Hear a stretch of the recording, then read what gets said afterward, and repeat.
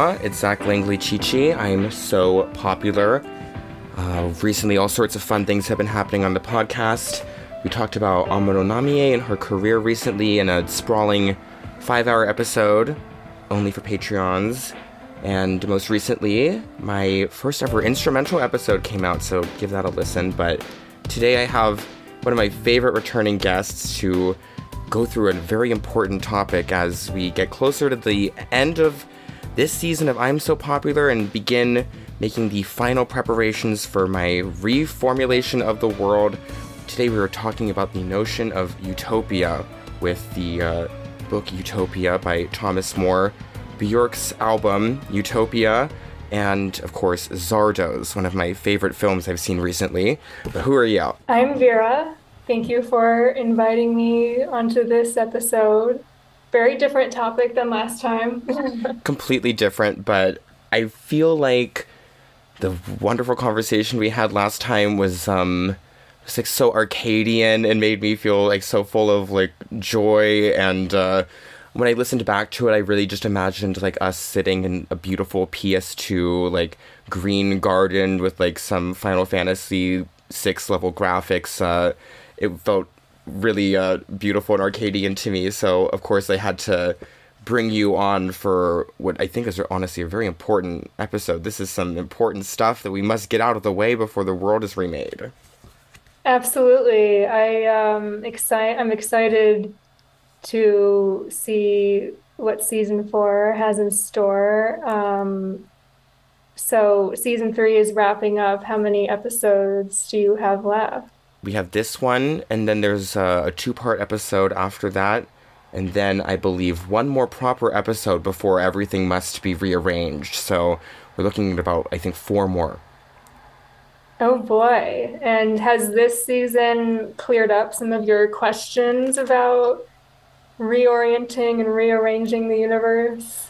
Well, it has absolutely restructured my thoughts about it. I remember when I was kind of preparing like the thematic idea of like what I wanted to do this season and how I was going to do it, I felt like very like militaristic and like ready to go, which is why I talked about futurism so early. And I don't know, I felt really like sparked up and passionate about taking everything in my own hands and remaking it with clay. And as time has gone on, and we've gone through some of the things like Mein Kampf and all of these discourses on utopia, I think my feelings are quite different than they were a year ago. Yeah. I This is an interesting topic because I think like utopia, the work Utopia was so monumental, and it's really insane to get into the weeds of the text and realize how some things never change, and for better or for worse, certain concepts are like everlasting in people's attempts to like social engineer and try to create heaven on earth and fail. Mm-hmm. That's exactly what I'm thinking about as well, because I suppose the idea of like how I'm going to, be recreating the world is 100% a pursuit of utopia. And when I was reading Mein Kampf with Jack, I found one of the most like obnoxious and disgusting parts of the text was like how shrill and boring he is, and how ghastly his idea of recreating the world was in the first place. And it made me so despondent against like that Nietzschean idea of actualizing yourself so hard that you can change reality in some way, because it led to a total, the actual hellscape of the fucking apocalyptic Holocaust. But beyond that, it was deeply uncompelling and boring. And then when you look at what we're talking about today, it just seems like that notion sours and spoils like all the way back in the fucking 1500s. It's like this Yes. idea seems a little foolish the deeper I get into it.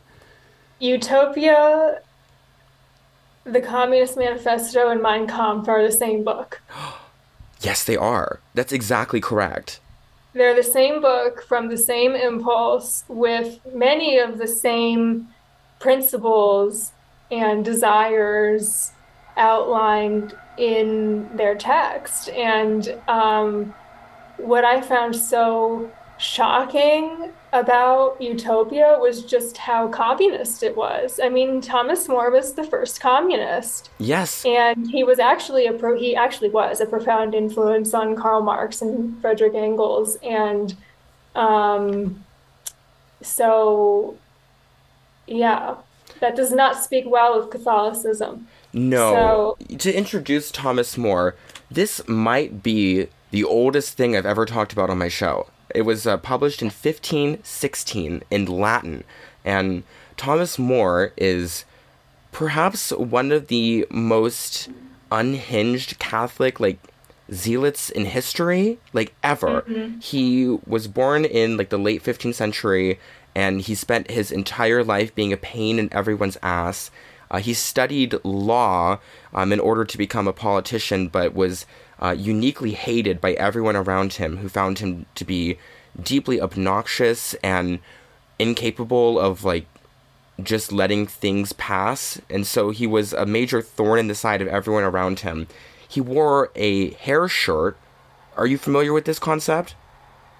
Yes, because Catholics believe that the flesh is sinful, so you wear a hair shirt to be itchy and uncomfortable all the time. Yes, so he did that. He also flagellated himself every Friday. That makes sense. And he used a log as a pillow. He slept with his head on a fucking log. Wow. Well, that makes sense. It makes sense, you know. Yeah, the Thomas More, I was vaguely aware of his place in history. I knew of him as a staunchly, violently anti-Protestant figure who ultimately got executed for refusing to acknowledge the Church of England when Mm-hmm. Henry VIII created a whole church because he wanted to get divorced, which is kind of a slay, I think. So, Absolutely. um, but I didn't actually know about the book Utopia, which is crazy to me, because like I said, it was clearly immensely influential. It created this entire new canon within Western literature, which is utopian uh, speculative fiction. Mm-hmm.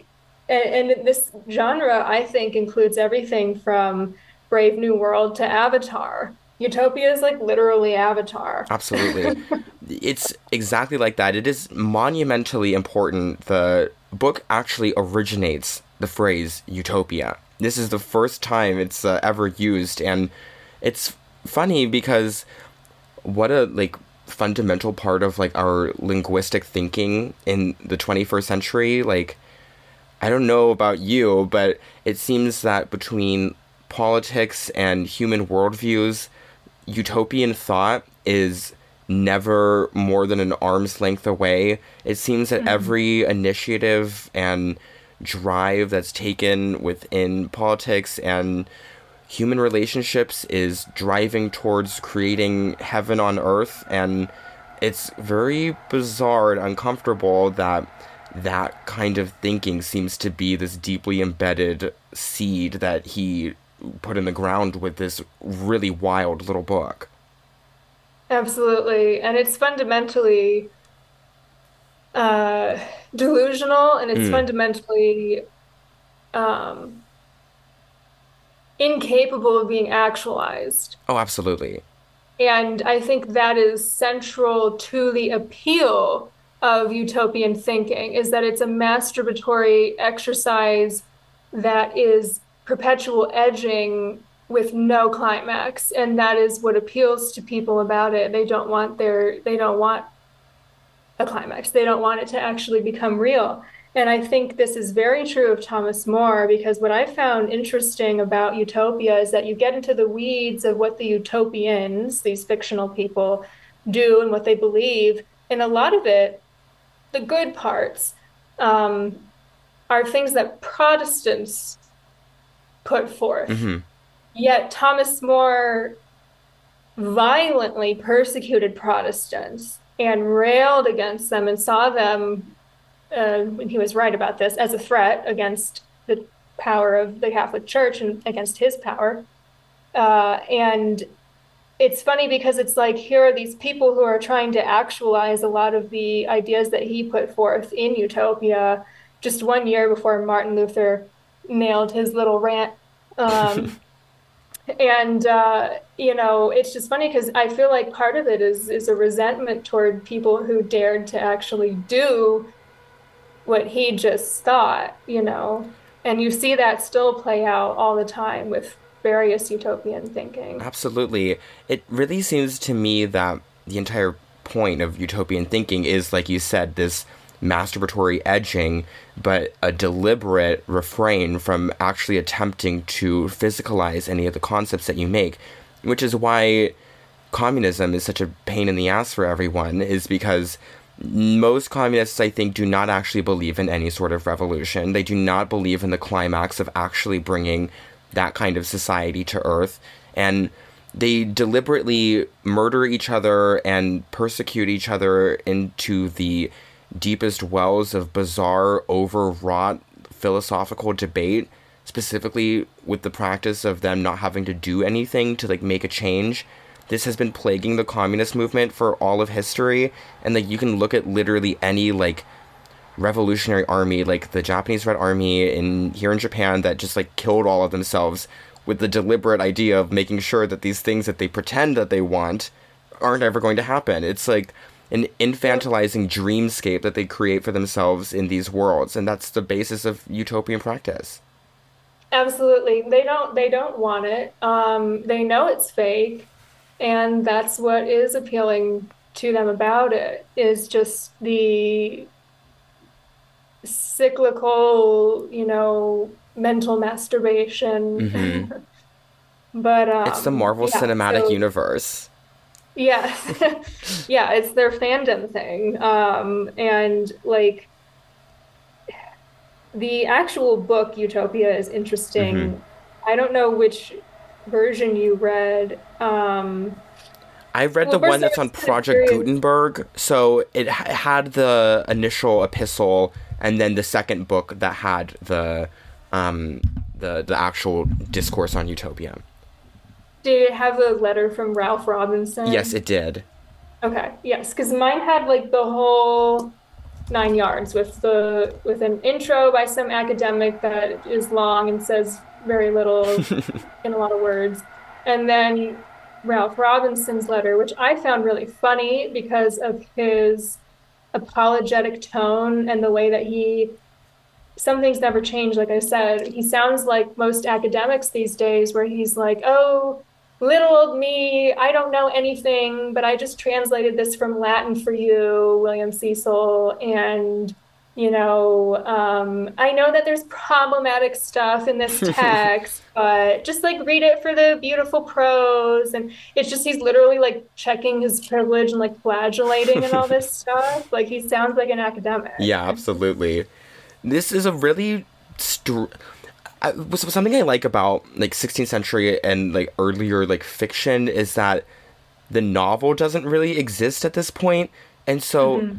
the kind of story structures that we're used to and the idea of fiction as a concept is so unintroduced that it feels quite like alien and unwieldy when you're going through it, and it feels quite impossible almost. It doesn't feel like this could have practically been written. It feels like it like was discovered on like some stone wall, like carved with a mallet or something.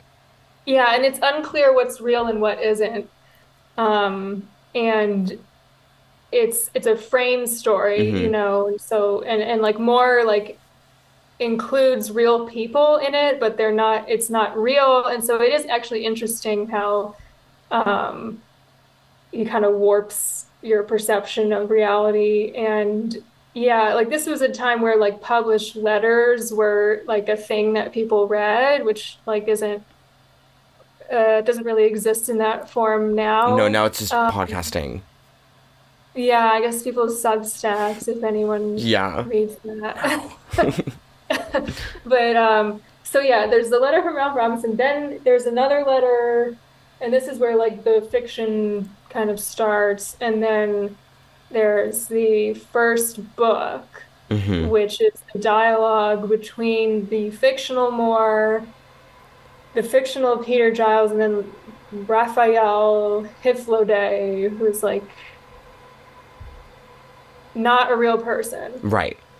I mean, Moore's real and Peter Giles is real, but like Raphael Hiflode is totally made Invented. up. Yeah. And he's like an explorer with Amerigo Vespucci. And he describes this wonderful, quote unquote, island of utopia, where everything is perfect. And the first book is kind of this like loose dialogue about what's wrong with Europe at the moment, Mm-hmm.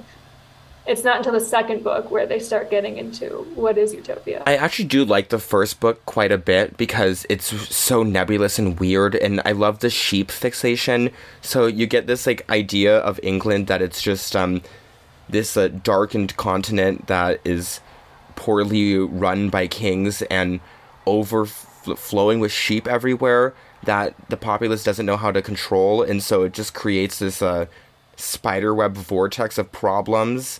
It's very charming, but obviously Yeah. the appeal of the whole book is this discourse on utopia. The second book, the original, like I think editions from the late 16th century included beautifully done maps and these cute little images of this country, and it is Looks like Australia. it does. It looks exactly like Australia. I love Utopia. This idea is so cute of him, like just like sitting there, like imagining things, making up little rules for it, drawing a little map. I know he's Barbie Dreamhouse. Like he's doing Barbie He's Dreamhouse. playing with his When men do dolls. Barbie Dreamhouse, they call it philosophy, but Ah, like it's literally because at one point he literally gets into the window tint that the utopians have. We can get to that. I don't know, like the detail. yeah, it is lavishly imagined. Of course, we're quite used to this now because so much speculative fiction and fantasy exists, and Game of Thrones at one point was like the most important cultural touchstone in the country. So everyone is constantly playing with Barbies, but seeing it Mhm. happen from this cute little 16th century obnoxious Catholic who's just, I'm gonna dream up the window tint is, Yeah. yeah, it's Barbie house down boots. Yeah. Barbie makeover. Yeah, Barbie makeover of England. Let's make Utopia. Yeah, no, it is like really really funny the level of detail he gets into. And it's it's very Mein Kampf, like getting hmm into like the diet and what people wear and what they should wear and all that kind of stuff. But the going back to the first book for 1 minute, I do think that the dialogue is interesting there hmm because this was a tumultuous period in Europe because the merchant class was rising and feudalism was kind of starting to be on its way out, Right. And so there's this tumult and there's this kind of push to uh you know break from the shackles of like the landed aristocracy and everything. And so it is interesting to kind of think about that.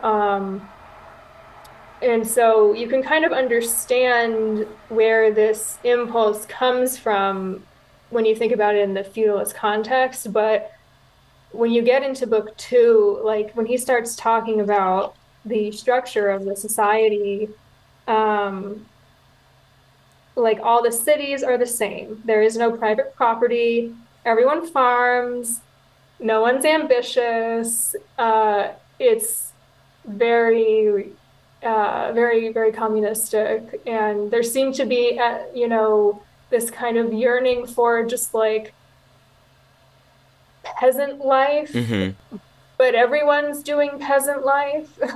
Yeah, it's the private property is probably the most important concept of the book because no one owns anything. You don't even own your house. You get shuffled between houses, I think, every 10 years. So you and your little family unit will be living for 10 years in your little house and you'll get shuffled around.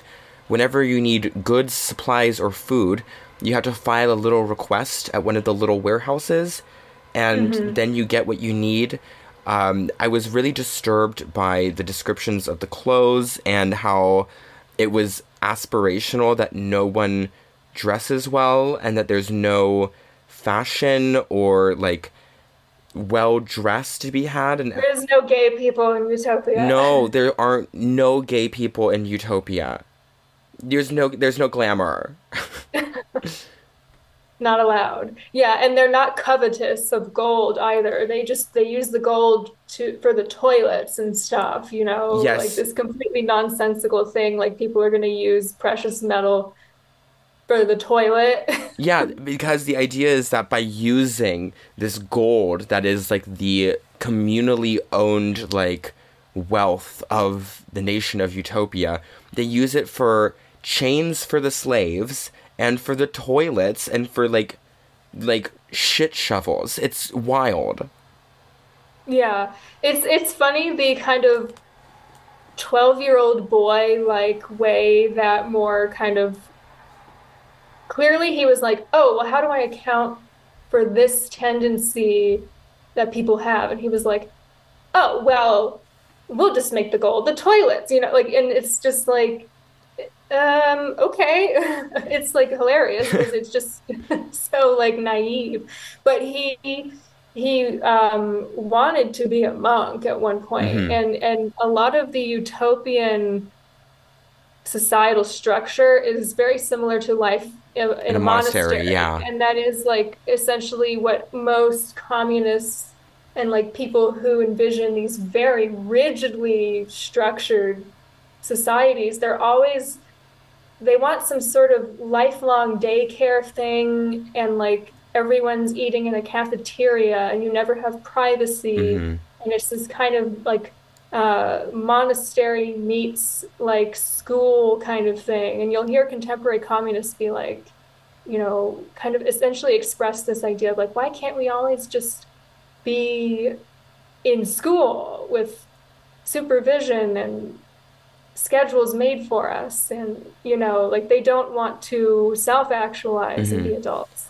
I mean, yeah, when we talked about like Foucault a few weeks ago, one of the things that Foucault talks a lot about, a lot in Discipline and Punish is like the prison of the schedule and like the regimented lifestyle that comes from being in a school place or being in an academic setting where you have everything decided for you and all of your actions are regimented by the all-seeing like panopticon of the schedule that makes you feel constantly pictured and thus vulnerable, and this open longing and desire for a life so structured that there's no room for any mistake or any like overflowing passion. It's quite creepy and weird, I guess I would say, to imagine someone looking straight into a completely boring life of no success, no excitement, just constant rule following and regiment, and then getting excited and like worked up into a little 12-year-old tizzy as you're playing with your dolls. You're like, oh look, now he has to go and do his 2 years of work in the countryside as an agriculturalist, and now he's going back so he can do his little work all day, and now he goes home. He's worked his 6 hours. Now Yeah. he's done. Ugh. Did Moore ever do physical I labor? highly doubt it because he was constantly bugging all of his associates in law all the time. So there's absolutely no way he had any time for He was agriculture. too busy killing Protestants and railing against Protestants. Precisely. But yeah, like that's a key thing though, is like it's always people who have never done that kind of labor who idealize it and they're like, wouldn't it be great if we all had to do this. I don't think And any it's like, communist I've ever no, met could bitch. like deal with the fucking chickens that I used to deal with when I lived on my little farm with my parents. Those chickens, I resent them. There was one that I liked, and the rest having to clean up their shit, get like pecked on by them, and like feed them and keep their like living spaces clean, get their eggs in the morning. It made me so resentful of them. No one who actually Mhm. does any of this, unless they're like really, holistically passionate about that and they like care a lot about it, no one loves it. It's dreadful. Yeah. And like what's so funny too is this utopian society that he lays out. Uh, there's all this free time. There's all this like regimented free But time. they don't And do he anything says, with oh, it. well, he says, oh, they fill it with intellectual pursuits. Mm-hmm. And I'm like, they all do, like it's interesting, like this society of people who have these like fundamentally like European values of like rationality and like intellectual pursuits when they're not farming, it's like, so this is basically Australia with people who all have like this specific kind of like lawyerly mindset. And it's interesting. Like, it's interesting how he projects values of a certain like social class onto like a whole imaginary Mm-hmm. society. And that is constantly what these kind of utopian thinkers do, is that they're always thinking that like it will be possible, but they don't account for like fundamental differences between like different groups of people, to Yeah. put it mystically. Now, I had a really compelling lesbian professor at the University of Oregon, Anne Laskaya, who I love endlessly, and she was focused on like this era of literature, and she also did like a lot of academic work in Chaucer, which was really fun to take that class with her when she would like read the Middle English to us in her deeply spirited tone.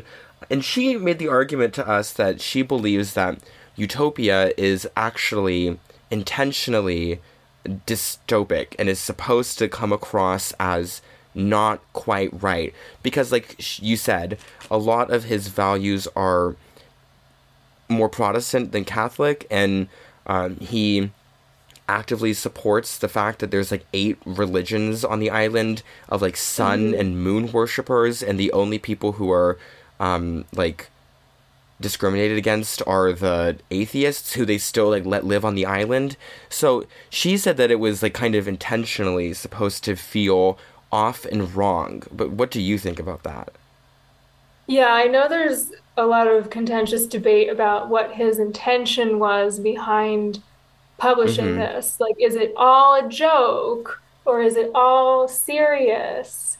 And I think that it's a little bit of both, and that there is throughout this kind of snickering tone of like 12-year-old boys, like in middle school, kind of joking with each other because, like, there was this back and forth between him and Erasmus, and it was very trendy at the time for like the intellectual class to study Greek. Mm. And so like Utopia, like he pulls from Greek, and there's like all these kind of in jokes and stuff. But I think that he is earnestly presenting a lot of this stuff because he agrees with it. Mm-hmm. And I mean, especially at the very end, he goes like full blown Ellsworth Toohey Communist Manifesto, because he's all like, oh my goodness. I was like stunned. Yeah, jeez. He talks about the evil rich stealing the poor's money. Of Like, course. the rich men do every day pluck and snatch away from the poor some part of their daily living. And then he's talking about the conspiracy of rich men procuring their own commodities under the name and title of the Commonwealth. And then he personifies money as a woman and then says like evil money, Lady Money is seducing all these men who would otherwise pursue the holy path of, righteous living. And like, Mm-hmm. I do think he believes in a lot of these things he's putting forth. I think you have it precisely correct because the end of it when he really like goes on this like long rant and starts like he kind of like breaks character a little bit and you're like realizing that it's not really like Raphael speaking but like this is Thomas More because he's so boisterous with these ideas that they're just breaking free from him. He can't. I can imagine like his like quill trembling as he's like writing Yeah, it, like he's it's like getting a Lady boner. Money. He's like Lady Money. Ah, exactly. Can you imagine the kind of like hatred that this man must have had for women and all the frustration they probably sexually installed in him? Well, yeah, it's odd though, because when you read about him, you can tell that there's all this like back and forth with like pro Thomas More people and anti Thomas More people, because you try to read about his life and there's all these like conflicting things where they try to present him as like this progressive person who valued education for women and all this stuff. And I don't really know what to believe because I feel like there's a lot of like bias going on and people are trying to rewrite history a certain way to fit certain narratives because it seems like leftists are fans of Thomas They More are. because he was such a profound influence on Karl Marx. And I was really taken aback recently that because I mentioned to a friend of mine that I was reading Utopia, and she was like, "Yeah, I read that, and he was so ahead of his time, and it's astounding." And I was kind of like, "Oh my God, girl, Whoa. like this thing is nuts." I was like, "Wait, you think this is like good?" And I was kind of shocked because it seems like a lot of people, when they're taught Utopia in school or whatever, it's framed very favorably and kind of like he was the first, he threw the first brick and that kind of like Yeah, I was very fortunate because Professor Leskaya is a being a lesbian is too smart for her own good to know that this is just a like a smiling, round of applause. And even though it was like kind of introduced to us, it's like, oh, this is like the first piece of like science fiction. It's like the first piece of speculative fiction. She was always like not trying to let us think that this was anything good. And I can't. It is really indicative of how bleak mindsets are these days. If you would look at a society like Utopia and like be Mhm. like, yes, because even if you go for like the basic stuff that clearly doesn't work about it, there's like literally slaves on this island, and like Mhm. oh they're so well treated. I'm like okay, ha. And they also, what's that thing about where they Rumpelstiltskin the babies? If there's like too many babies or too little Oh babies, they'll just yeah, like steal your they child and make redistribute your it's so children. good. If there's too many babies, they like literally do like Mao Zedong to you and like Yeah. relocate you to like colonies on the obscure islands and will only come fetch you when the island becomes underpopulated again. Like what the fuck? Who thinks this is a good idea? China? Also, very communist and very Catholic is that there's no premarital sex, and violations are punished by death, That's right. and adulterers become slaves. Oh, So, like yeah, you get fucking killed if you have premarital sex. I cannot. Oh my god, this is just so wild to me. Very, very Catholic.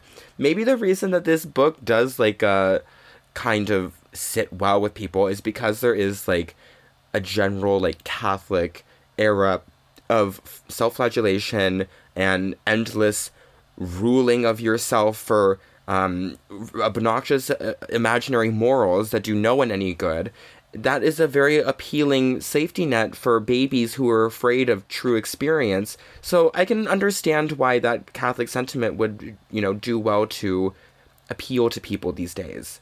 well, yeah, it's a horseshoe. My strongest political belief is just that the horseshoe theory is right Yeah, because, like, the extreme right and the extreme left are the same because they're both puritanical, um, sex panic crusaders, and the no premarital sex thing, I think, would be fine with a lot of the communists today, like the puritanical route they're on seems to just lead straight to being a Thomas More Catholic. So, if I was on the island of Utopia, I would definitely probably like willingly commit adultery so I could be a slave, and then I would try to enact like a revolution of being like the sad white slave who could. You'd be the Spartacus of the utopian That's right. slave. I'm gonna liberate Utopia with a gay sex panic.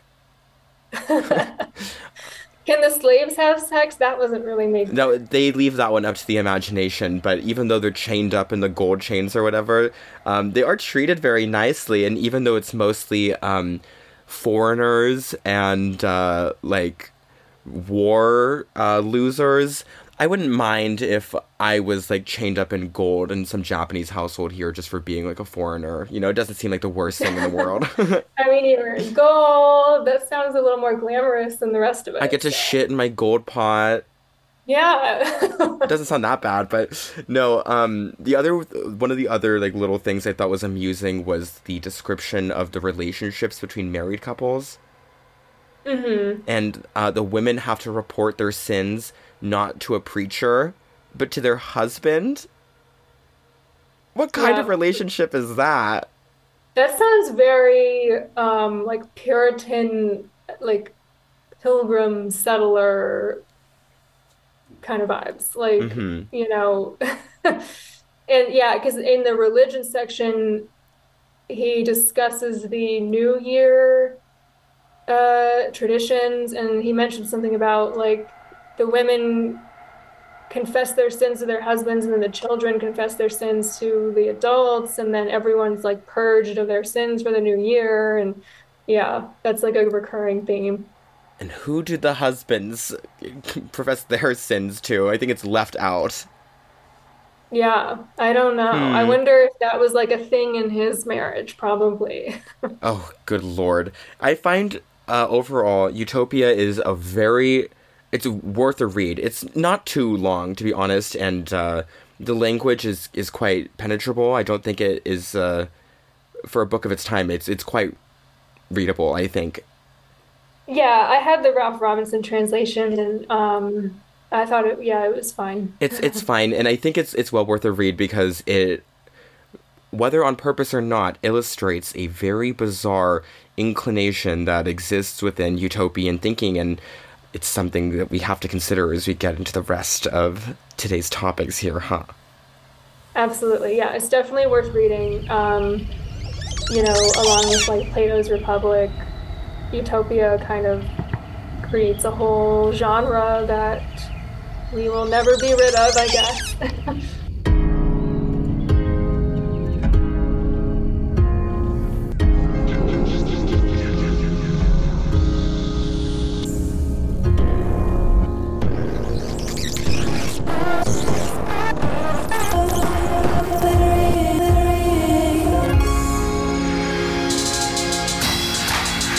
Every silent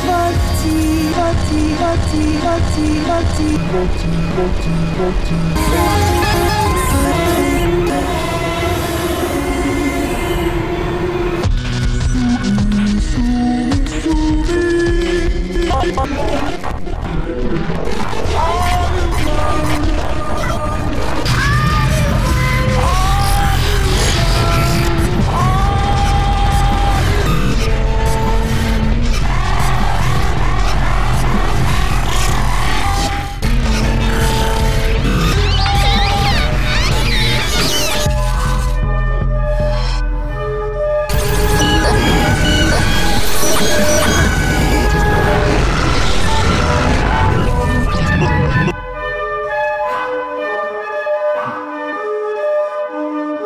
Utopia is Bjork's ninth studio album.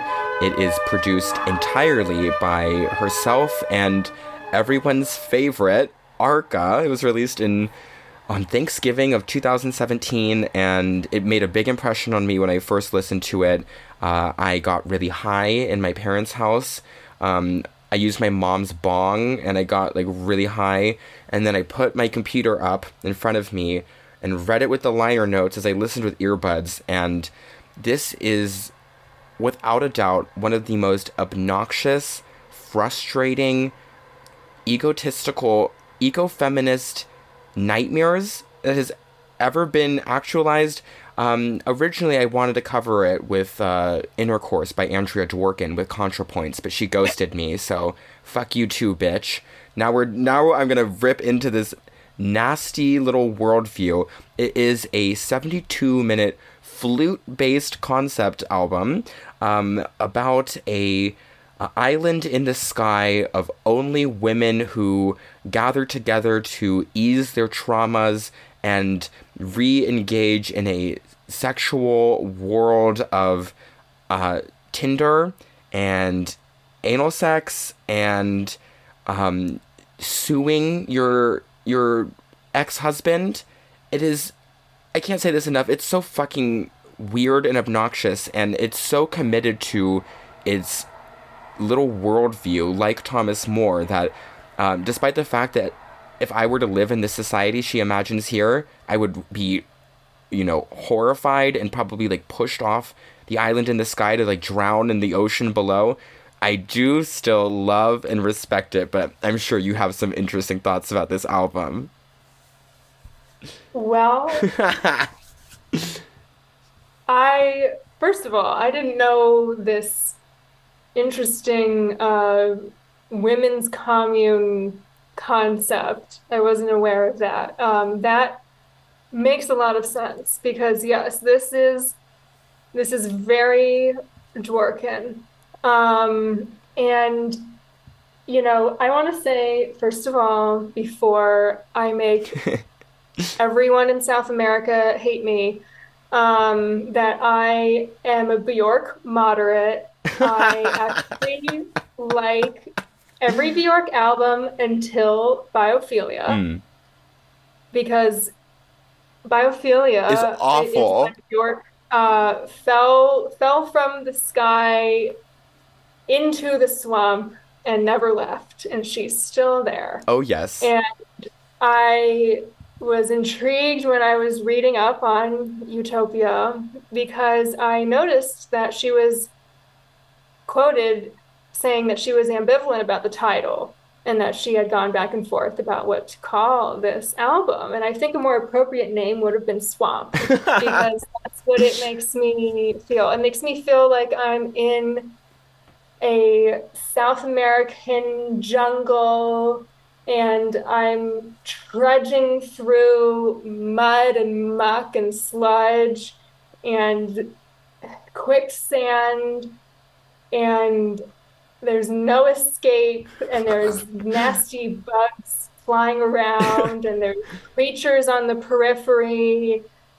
That's what it felt like to listen to this album. It was physically taxing. Every song was a funeral dirge. I love it. Oh, this is exactly the reaction I hope you'd have. It is wildly unpleasant, and like I said, I love it. In my opinion, this might be my favorite Bjork album, to be quite honest. And I know at the moment it's very in vogue to kind of reject her for her recent output because, let's be honest, that most recent album, Fosora, is really fucked up. The first time I listened to it, I was like, okay, I kind of get it, and now I'm like, oh, that is just really not okay. I don't accept it. The mushroom. Oh. The mushroom. The bitch is trying to be Toad from Mario. Oh my and God. I'm supposed to think that this is high art. No, I don't. I'm supposed to be impressed. I'm not impressed. It's really unpleasant. It's very obnoxious. This is kind of a 2-album project, Utopia is, because it follows Vonacura, which is her breakup with Matthew Barney album. Now, this their relationship gave them a child together, Isadora, and it went on for a very long time. It kind of put Bjork in the art scene in a way that she hadn't been taken very seriously. She'd been kind of like fringe and for gay people after Post because she became such a nightmare about her own artistic impulses that she became completely abstracted and unpleasant for anyone but herself and the gay people who felt too strongly about her, like me. And so Matthew Barney kind of gave her that stamp of approval, put her in Drawing Restraint 9, and I have no doubt she must have been the worst life partner in the world constantly thinking too much about herself, intellectualizing everything to the umpteenth degree, and the idea of him cheating on her and breaking up the relationship and not fucking her anymore is very easy to picture. But then what she does, of course, is she has to intellectualize it in a very un-Japanese way. No Japanese artist would ever dare to do something like this in the way she did it. And she goes on, quite frankly, a hysterical 2-album rampage about the death of her relationship. And Utopia is supposed to be the sunny, bird song, abstract flute healing of the wounds of her heart as she retreats into the female grotto. And everything you said about it being swampy and like, covered in bugs is quite literally present on the album, because it has those synthetic squeaking bird noises. Do you know what I'm talking about? Yes, that's a little touch from that horrible four-letter word, ARCA. And throughout this album are these abrasive, discordant, cacophonous bird noises. Bird noises, it's the birds. It is Hitchcock's The Birds. I'm Tippi Hedren and my eyes being poked out. Oh my And God. it's just like some songs could have been okay-ish, but then there are those fucking birds. And it's just like she was quoted saying something about this. So the birds actually are being sampled from a 1973 ornithologist recording. And she says that this album of bird noises in Venezuela, by the way, is one of her favorite albums. So, sure. She is so intolerable. I think what Jack said about her was that she does not spark joy is really true, because this album is so muddy and not pleasant. All of the songs go on way too fucking long. Most of them are like 6 minutes plus, and there is a 10-minute song in this album that never ends. And it, wow, it is so... Okay, to contextualize my love for this album, imagine Bjork, who is she's staring straight up her own vulva. Like, she cannot unplug her head from her pussy. And it's her and Arca, like, masturbating together, thinking about how life is going to be so beautiful on the utopian island in the sky with all of these birds.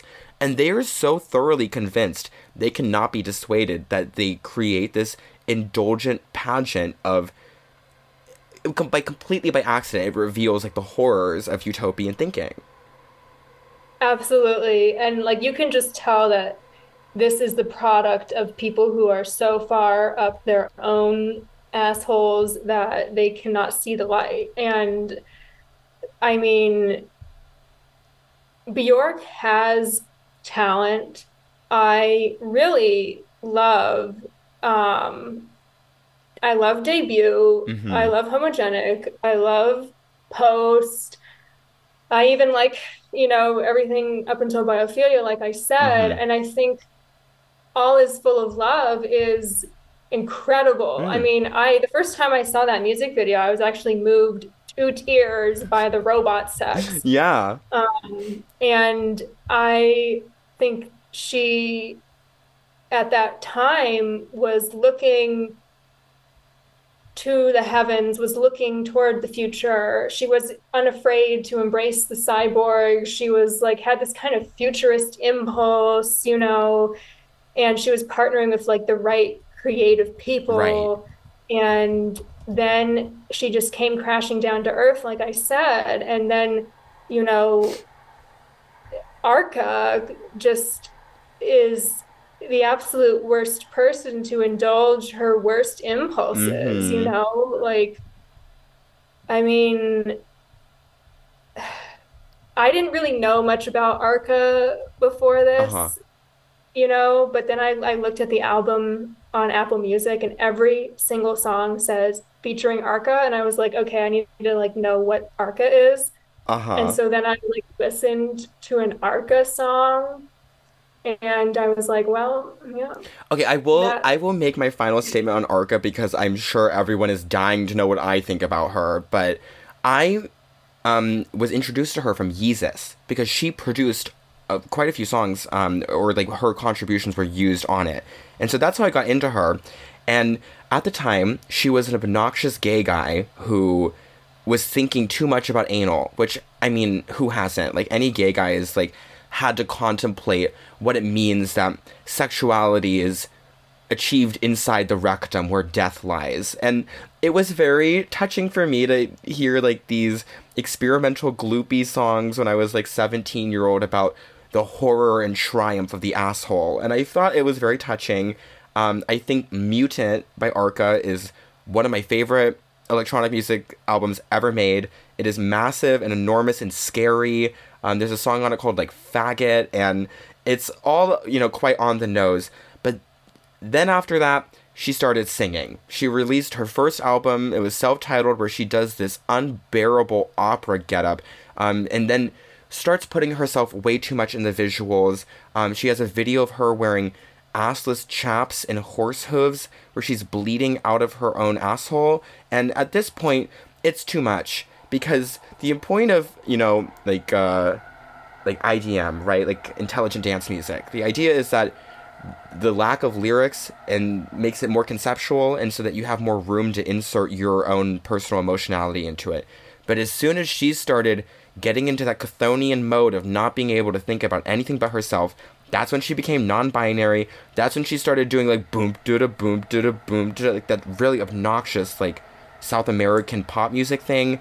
And it has gotten more deranged with every album, and it all got a lot worse after she transitioned. So we're now stuck in this. And when she collaborated with Bjork on this album, Bjork always talks about, me and Donna Arca always had such a beautiful professional relationship, and she did made my heart sing. And I'm like, oh god, you can really see how their worst impulses did an epic team up and collaboed into this mess.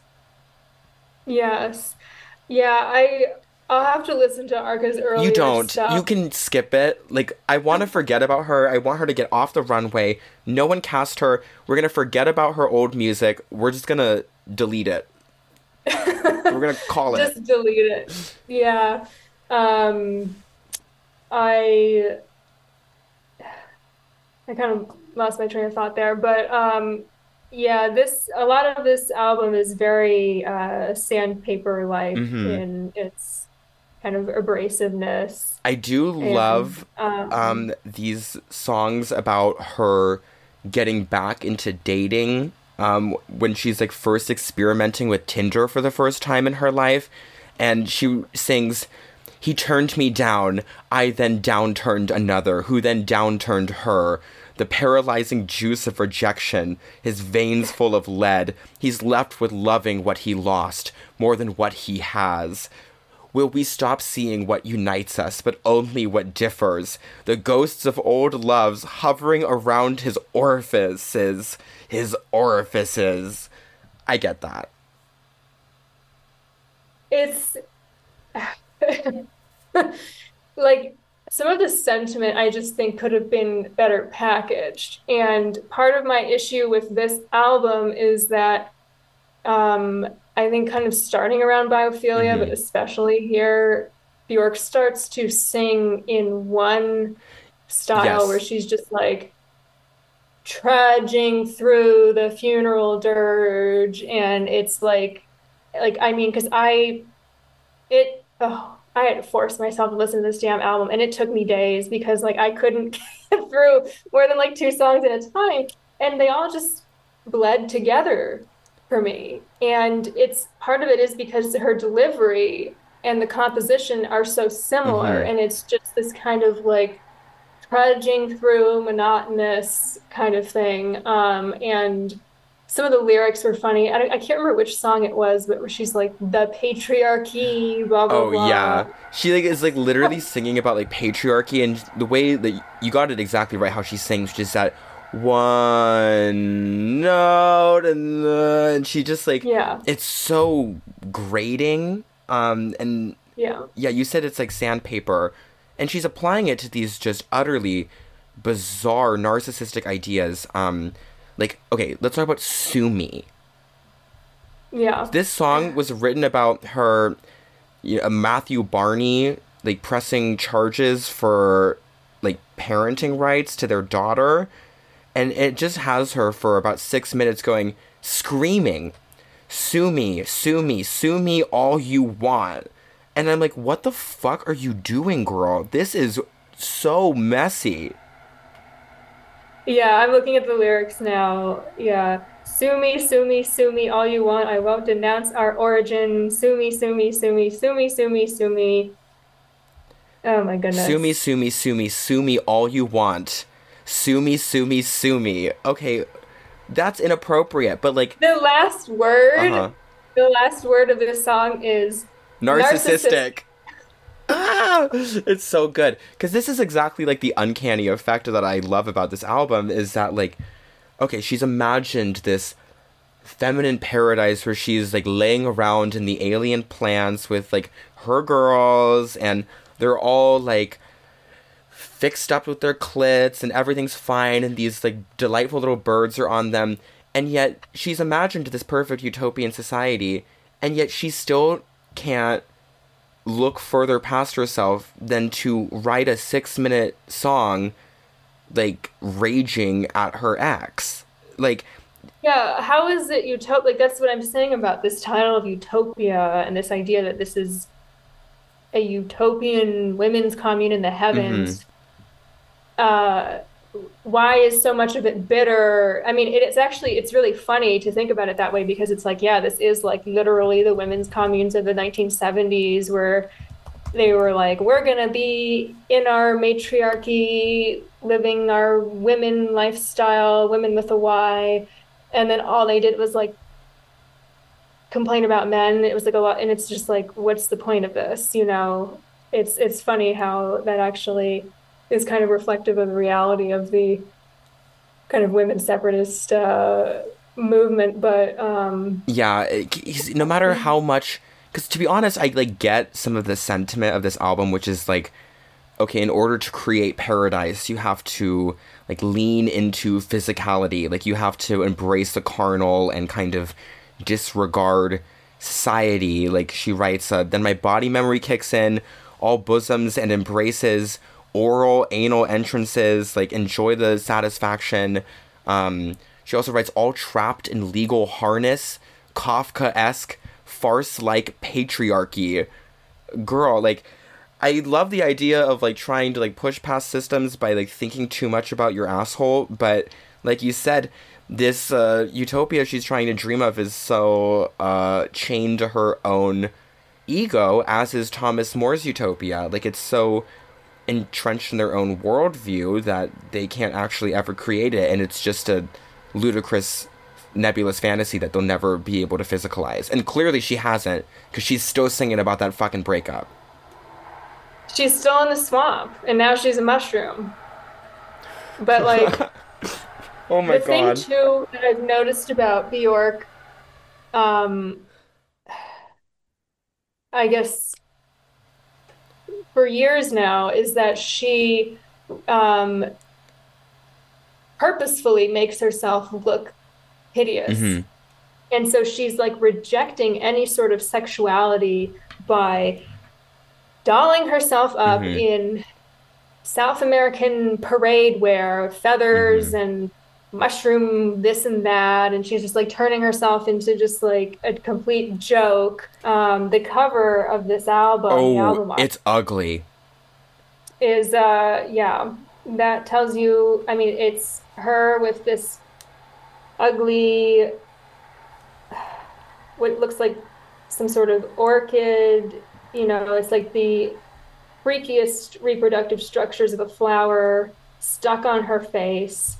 She's holding a flute Ugly, really like menacingly. holding a flute. Yes.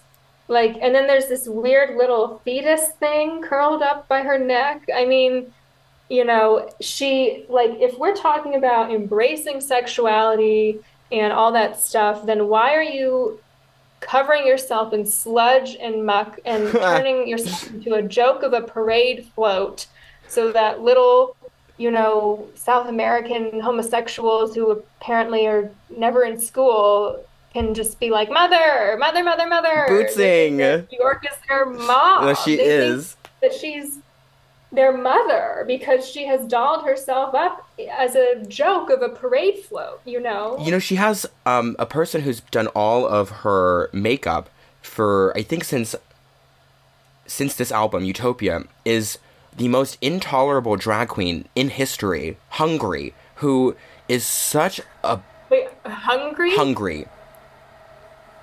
Okay.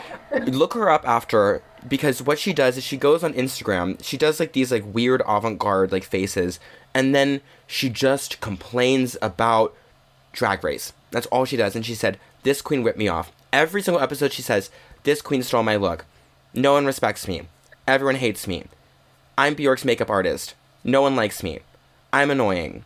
Everyone hates Why me." would anyone like you, Yeah, bitch? exactly. You're a fucking annoying cow. Like, once again, the collaborators that Bjork is like sucking into her Chthonian swamp are like the worst people in the world. Everyone is such a crazy narcissist, and they're all gathering together to hold hands and imagine this island in the sky. And when they do it, it magically shows just how like delusional and ridiculous and uncanny it is, and I love it for that. Yeah, I think it triumphs in a way as a work of delusional utopian kind of speculative fiction in a way. I can see that element. And, you know, like I said, Bjork has talent. I'm not a total, like, I'm not dismissive of her completely. I just think that she's better than this. I think that she should embrace being an actual person and not a parade float Well, I mean, joke I think or a weird if you think succubus. about like Vespertine, right? When she was doing those Mhm. emotive videos for, like pagan poetry and stuff, where she doesn't have any makeup on, like it's just like her Mhm. like bare face and like her tits are out, and she's like sewn up with a bunch of like diamond like piercings and stuff. Like that is like her being like truly like naked, both emotionally and like physically, and it's like such a stark comparison to like the flouncy like European drag face as influenced by Arca in pursuit of Bird Island feminism. It's like the answer she had it all along is like it's like in stuff like Vespertine and in stuff like Homogenic and Post that have that like naturalist sexuality that comes out of it without being like forced. But I do love, in the same way I love like Sally Rooney, like just women thinking far too much about sex and then it like leading them into spiraling into creating hell on earth, quote, utopia, unquotes, nebulously floating above us in the sky.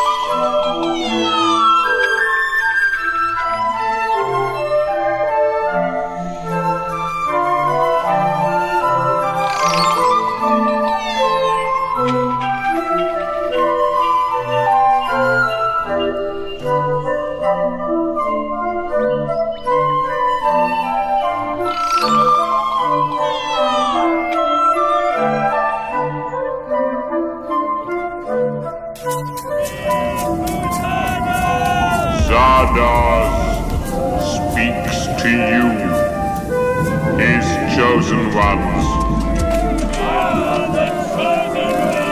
You have been raised up from brutality. Kill the brutals who multiply, and our legion. This ends Zardoz, your god, gave you the gift of the gun. The gun is good.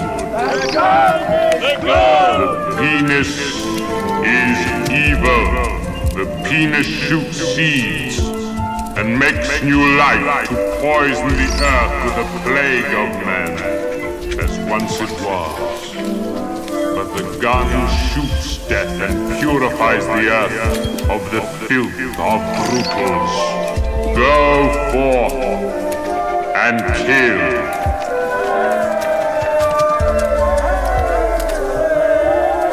Zardoz has spoken.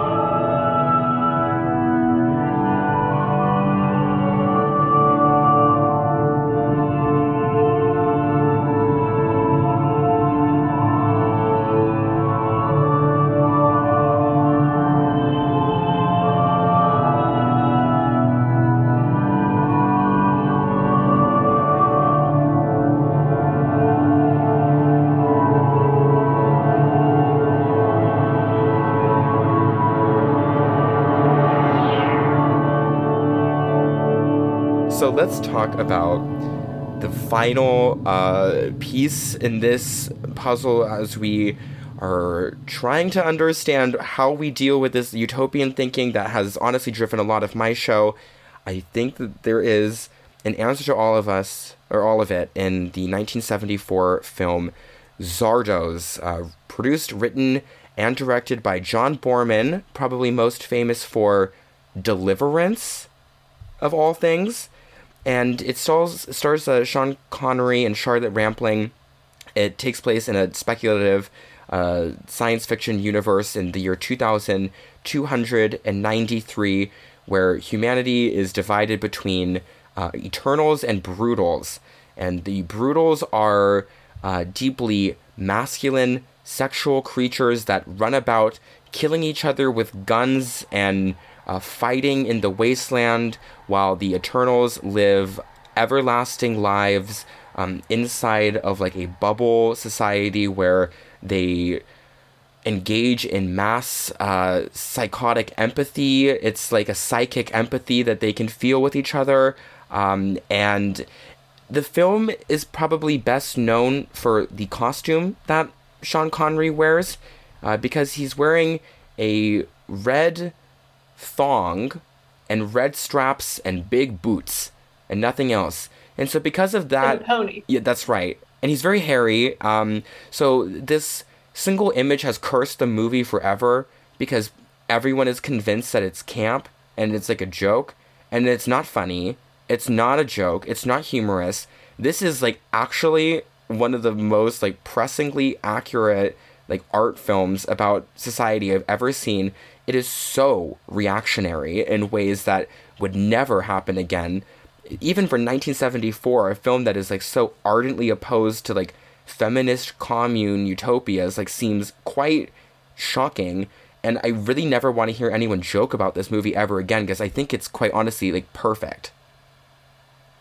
Yeah, definitely. I had heard of Zardoz before you talked to me about doing this episode, and I'd always heard it in the context of boomer women talking about how much they loved Sean Connery's outfit and how sexy they found him, but they would always explain it kind of embarrassed, like, because, like, oh, I know the movie's a joke, but, he always looked so good. And they would kind of embarrassingly, admit to liking the movie or whatever. Mm-hmm. So I knew of it, and I knew that he was wearing this kind of bizarre tunic thing, and but I never watched it, and so I was really impressed by it, and I think that it's more relevant now than when it came out. Totally. And I was laughing throughout the movie because of how accurate it Mm-hmm. was. Like I was like, yes, like this is so real. And um there are so many, like I took notes when I watched it because there were so many things that I wanted to talk about with you. When did you first see this I saw movie? it very recently for the first time.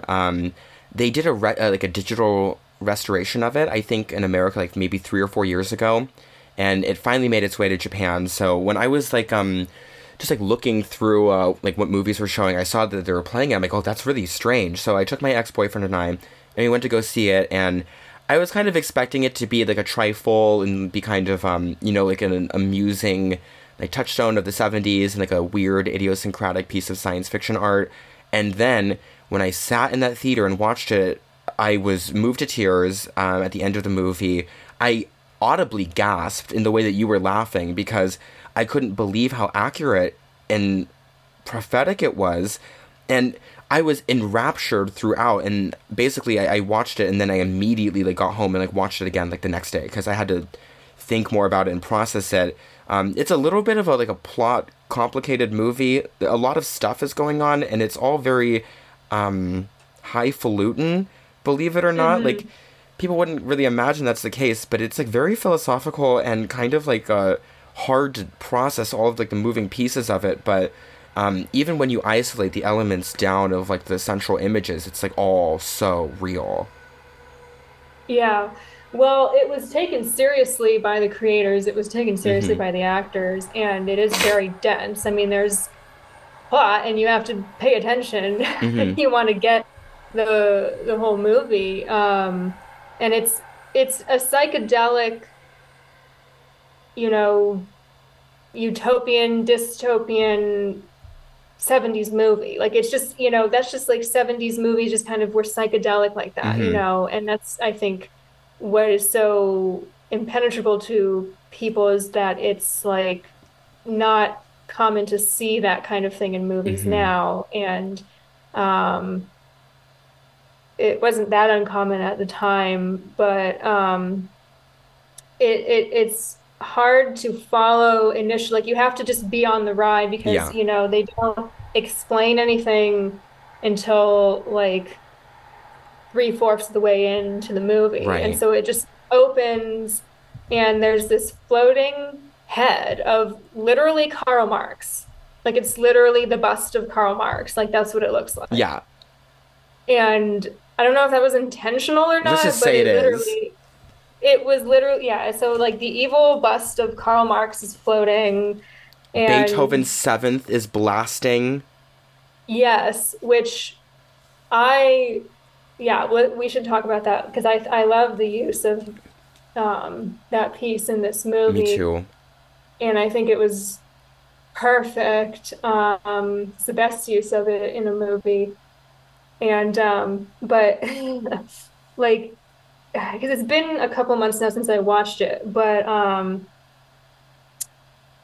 the so Sean Connery is a brutal. He's a warrior. He's wearing his little tunic, and I know everyone jokes about the tunic, but when you look at warrior outfits, um, from the past, they often were kind of scantily clad Mm-hmm. because they were showing off their physique. And there was this kind of idea of like the virility shining through with showing off the body. So I don't think the outfit's all that absurd because, like, I don't know, you look at Greek and Roman soldiers and they were also kind of like showing off physique as well. So um I'm defending the tunic Me thong, too. but and then so he like winds up in the vortex, right? Like he that's what it's Yeah. called, the hippie transgender people who are all wearing like weird knitted outfits and they're all kind of asexual. Mm-hmm. Yeah, because I thought that was very Bjork it is. It Utopia. really is. And I think like the central like quote that kind of defines their philosophy is that this Zardoz figure of the Karl Marx floating head, it descends into the wastelands where all these brutals live, and then it spits guns out of its mouth all over them, and it barks in this huge voice. The penis is evil. The penis shoots seeds and makes new life and poisons the earth with a plague of men as once it was. But the gun shoots death. So this idea is that all of these like brutals are like out fighting wars and are like this spat up like men of society, and all of the world's violent sexual like impulses are evil and confined to the wastelands. But Sean Connery is able to sneak into the mouth of the Zardoz head. He sneaks into Karl Marx's mouth, and then he arrives in the feminist utopia of the Eternals in the Vortex. And like you said, their society is literally Utopia by Bjork. It is exactly that. I'm sure Arca's there in that greenhouse. I mean, everyone is some sort of asexual, transgender. Like the haircuts are intentionally these kind of agender mullet things, and the outfits are interesting because they look very similar to a lot of the cult outfits of the time. Like it was kind of giving me Rajneeshi Mm-hmm. vibes and the palette as well. And so, you know, they're intentionally stamping out sexuality for the most part, and sexuality is seen as bad and evil, and they don't do that. And then this, virile figure pops up and just throws their whole society into chaos because he's not an asexual, like, Tranny. limpless Like, person. Like, yeah, he's like not like a weird. Okay, what is that name of like Kamala Harris's like niece or something? oh, that That that thing. I don't. they dress like that thing does.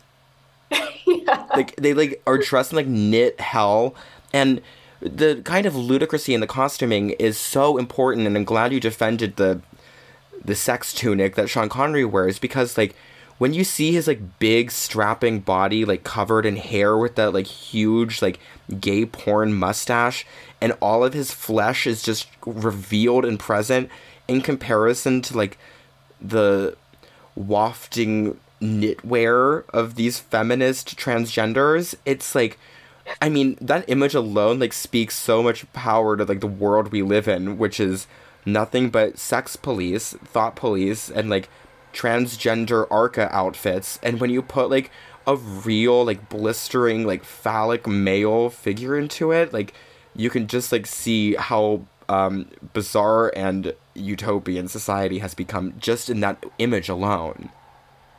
Yeah, and like that was an intentional, intelligent choice Yes. that It's not the camp. creators It's not made. funny. People need to stop using the word camp. Retire it. It's not what people think it is. I miss the days when only certain gay people knew what camp meant or used that word. Mm-hmm. Now, listen, it needs to be said, just because someone's gay doesn't mean they have good taste or are qualified to be Most of them making. have horrible taste.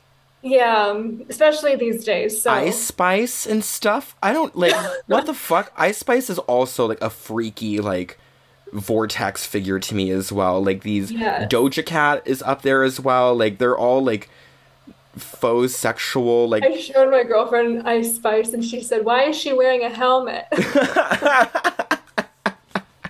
It's just, yeah, like this shit is just it's stupid. just Oh, God. stupid. And that is why I like love the bold, brash costuming. I also love like the 70s commune look of the vortex. It's like tree nightmare. It's just is like a quaint British greenhouse with lots of glass and green trees everywhere, and everyone looks so absurd and like foppy. Like Hmm. when they're like eating their like food as well. I mean, the vibe is immaculate. It feels like this is like the dream of most people these days. This is their utopia for real. Yeah, and that's also why people deride this movie because the uh, vortex is like what they want life to be Yes. like. It's very similar to Thomas More's Utopia. It's the swamp of Bjork's Utopia. And so people like that, and then they see this utopia depicted for what it really is, and they see it fall apart and they are displeased by that, and so they reject the messages of the movie, but I wish I'd seen this movie years ago. It would have been very valuable, I think, and more people should take it seriously. But the interesting thing that I thought was really relevant was that there's this whole sect of people in the vortex who are like the apathetics, Mm-hmm. and they have the disease of apathy and they don't care about anything or believe in anything. And then like they're the first people to riot. It's just so real that how like people who like don't actually care about anything will just like be destructive. And I just thought that was hilarious. And I think a lot of people now don't believe in anything and they'll pretend they do, but Mm-hmm. you can tell it's phony. Well, I mean, I was thinking about this a little bit when I did like my episode about Bret Easton Ellis and Andrew Holleran when they were like writing about youth and old age, which is something that has vanished, I think, in the last like 50 years, or basically since we don't have war anymore in a meaningful way. Is like life is very idle for young people who no longer process like their youth and their strength and their power. Like they kind of forsake it to an infinite childlike state of never going through like the harshness of trauma or like actual like difficulty in their lives, and so they like live in like the Uber Eats shrine of infinite childhood. And when you are never faced with the notion of death, like the immortals are in the vortex, it also puts you in that state when you have no danger or challenge or richness of complexity in your life. It negates your existence and turns you into one of the apathetics. And watching them just like stand around in that like haunted barn is so creepy. Hmm. Yeah, Ugh. it is. It's also interesting how the other kind of fringe sect within the vortex are the people who have been aged as punishment. Mm-hmm. And so there's this idea that looking old and being old is bad. And I feel like that is a major problem today in America, which is that young people despise older people. They Mm-hmm. don't want anything to do with them. They don't want to learn from them. They think it's an age gap when someone's like 5 years older than them. They think they're being assaulted if someone 5 years older than them like flirts with them. They don't seem to have any grandparent presence. And so this idea that like being old, which normally corresponds with being wise and like having Uh-huh. experience that you can share with younger people, that's bad, that's a punishment. I thought that was really funny and like really true of this swampy utopia thing, you know? Totally. They basically condemn anyone who like betrays like the like thought police rules of the vortex by aging them like you said. And it's really like breathtaking watching them like come to the conclusion that someone must be aged and like make a consensus because it's total communist nightmare melt where they all like raise and their hands and start mentally like resonating with each other, and they all like close their eyes and like start shaking as like they meld their brains into like one single entity so that they can universally condemn and cancel like those who do not agree with their social worldview. Yeah, they have a witch hunt. I think I took notes about that. I remember that. Um, there was, yeah, the scene where they have to like agree and it's like a parody of democracy or Mm-hmm. something. Like I kind of vaguely like I remember finding that really funny and they all I think they all have to be in agreement. Yeah. And so yeah, they all like so they have to be democratic and they all have to be in agreement. So they all just like bully each other into agreeing, you know? So it's like a parody of like how these things actually work, which is that like people are still intimidated Mm-hmm. into going along with it. Oh, it's brilliant. That scene when they like come to the conclusion and then like age the one of the dissidents and they like all like put their like hands to his temple and he starts like seizing on top of the table in that like quaint British greenhouse like floppy room is such a like powerful picture to me, and I just relate a little bit too strongly for like every time I've ever been, you know, attacked for what I believe and what I know to be true. I'm like they're doing it to me too. Yes. Ugh. Yeah, we're all being attacked by the vortex The people. Vortex people are everywhere. I can't believe this movie exists and like identified the Vortex people so efficiently Yeah. in fucking 1974. Some of them even have like the Zoomer mullet. I know they've got like those creepy zoomer curls and perms. It's like disgusting. I hate all of them. Um, Basically, like the Vortex is like led to revolution by like the presence of Sean Connery.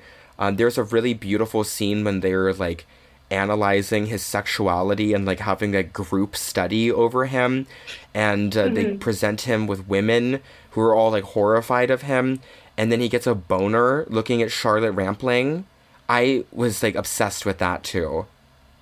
I love that. Well, what I thought was interesting about that scene is that they show him like porn and he's not into it, but then he's into a real Mm-hmm. person. And I thought that was interesting.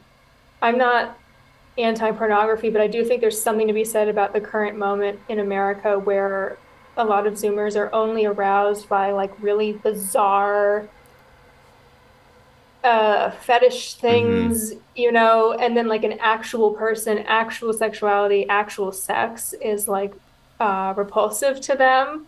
And so this brutal being aroused by actual flesh Flesh, and yeah. blood, they're just like grossed out and freaked out. And it seems like they would have been more accepting if he had been aroused by the pornography instead. And so Absolutely. I thought that was a nice touch. Yeah, I completely agree, and I think one of the most wild things about this movie is that it's like distantly pro rape. I wouldn't even say distantly. It just is like sexuality like must be like forced into the universe like is one of like the driving messages of like the film. Yeah, it's sexuality is good, and when you try to stamp it out, bad things happen. Everyone becomes apathetic and they're miserable. Mm-hmm.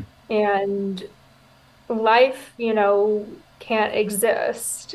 And it's, yeah, it's an important message, you know. I mean, obviously, this movie was probably not taken well by feminists. I wonder why.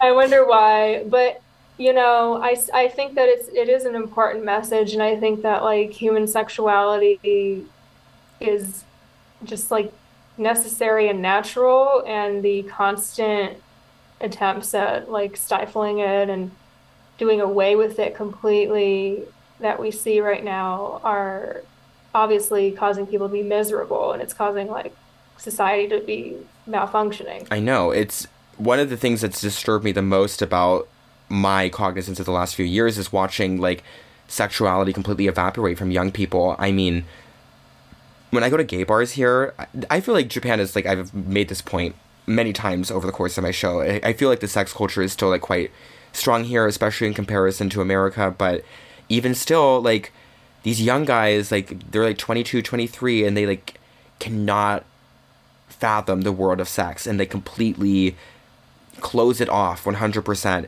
It's such a brain disease. And then watching this movie where Sean Connery like fights with this like AI human intelligence, like this crystal that basically is like the sum of all human knowledge, and he destroys it in order to give mortality back to the residents of the vortex, and that He kills God. he kills God like 2 times in this movie, by the way. Wow. Yeah, it's so good.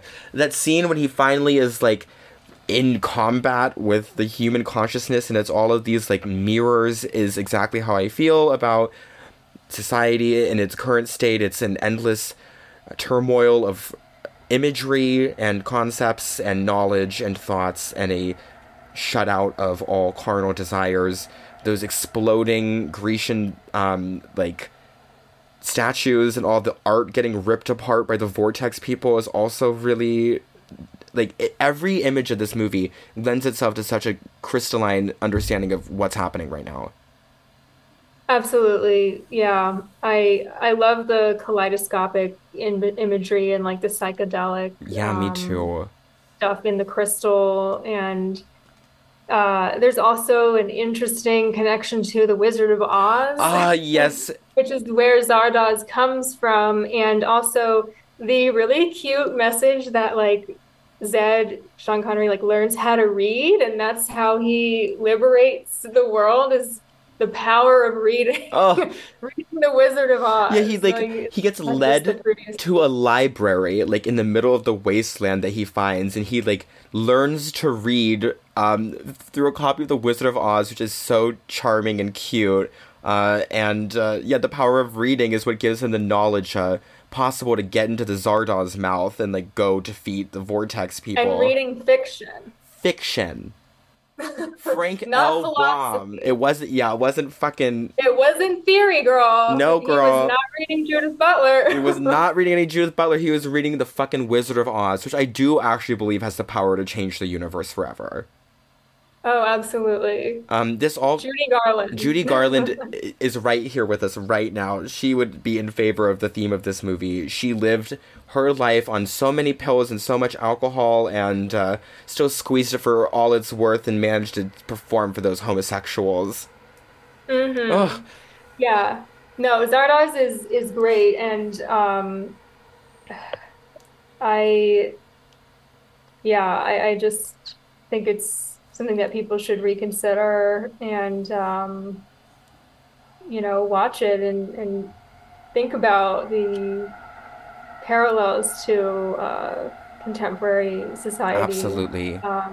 Sit down with this movie and think about it, and then most importantly of all is like open your heart to it and abandon irony and like feel it sincerely, because if you take it at the level it presents itself to you in, that last 15-minute sequence when mortality is restored to the people of the vortex, and then they all get ecstatically killed and raped by the brutals and are like in ecstasy as they like drown themselves and like get shot and kill each other. I mean, I found that to be one of the most like touching things in the world before it turns into Zed, as played by Sean Connery, and Charlotte Rampling sitting in the cave, making love to each other, undressed, aging over this long montage, having a child, watching the child depart, and then dying together beautifully. And that being presented as like the thrill of naturalistic life, the idea of raping apart the utopia, abandoning it completely, and restoring yourself to natural urges is like, no one could ever say it again. Like, oh God, it's so exciting to me. Yeah, absolutely. I really liked it. And Yep, it's not camp. It's real. It's real. Well, we've been through a lot today, Vera. This has been a long conversation that really has compressed a lot of my thoughts about the world. I'm very grateful to have had you here to do it. And when I was doing my season 3 finale last year, I remember writing a line that was like, the reformulation of the world isn't going to be easy. It might not be worth it, but we're far down this path now. I have to do what I set out to do. So what do we take from our new understanding of utopia into the world I am bound to create? I think that we have learned that attempts to stifle natural human impulses, to stifle sexuality, to stifle creativity, to control, to regiment, to schedule, to supervise, don't really lead to utopia as heaven on earth. And at this point, after years of, social engineering and what we landed at with the political stagnation, I think the answer is honestly to just look inward and reject the swampy gloop. Reject the gloop, and look so deep into yourself and the immediate, like, physical, corporeal world that you can feel in your own hands and can feel in your loins. That's where it all lies. It's not in, the utopia sky island of regulating yourself and betraying yourself with concepts of patriarchy and social justice until the end of time. It's not Catholic rule making. It's like really all in the flesh, isn't it? Absolutely. Reject victimhood and be like Zed.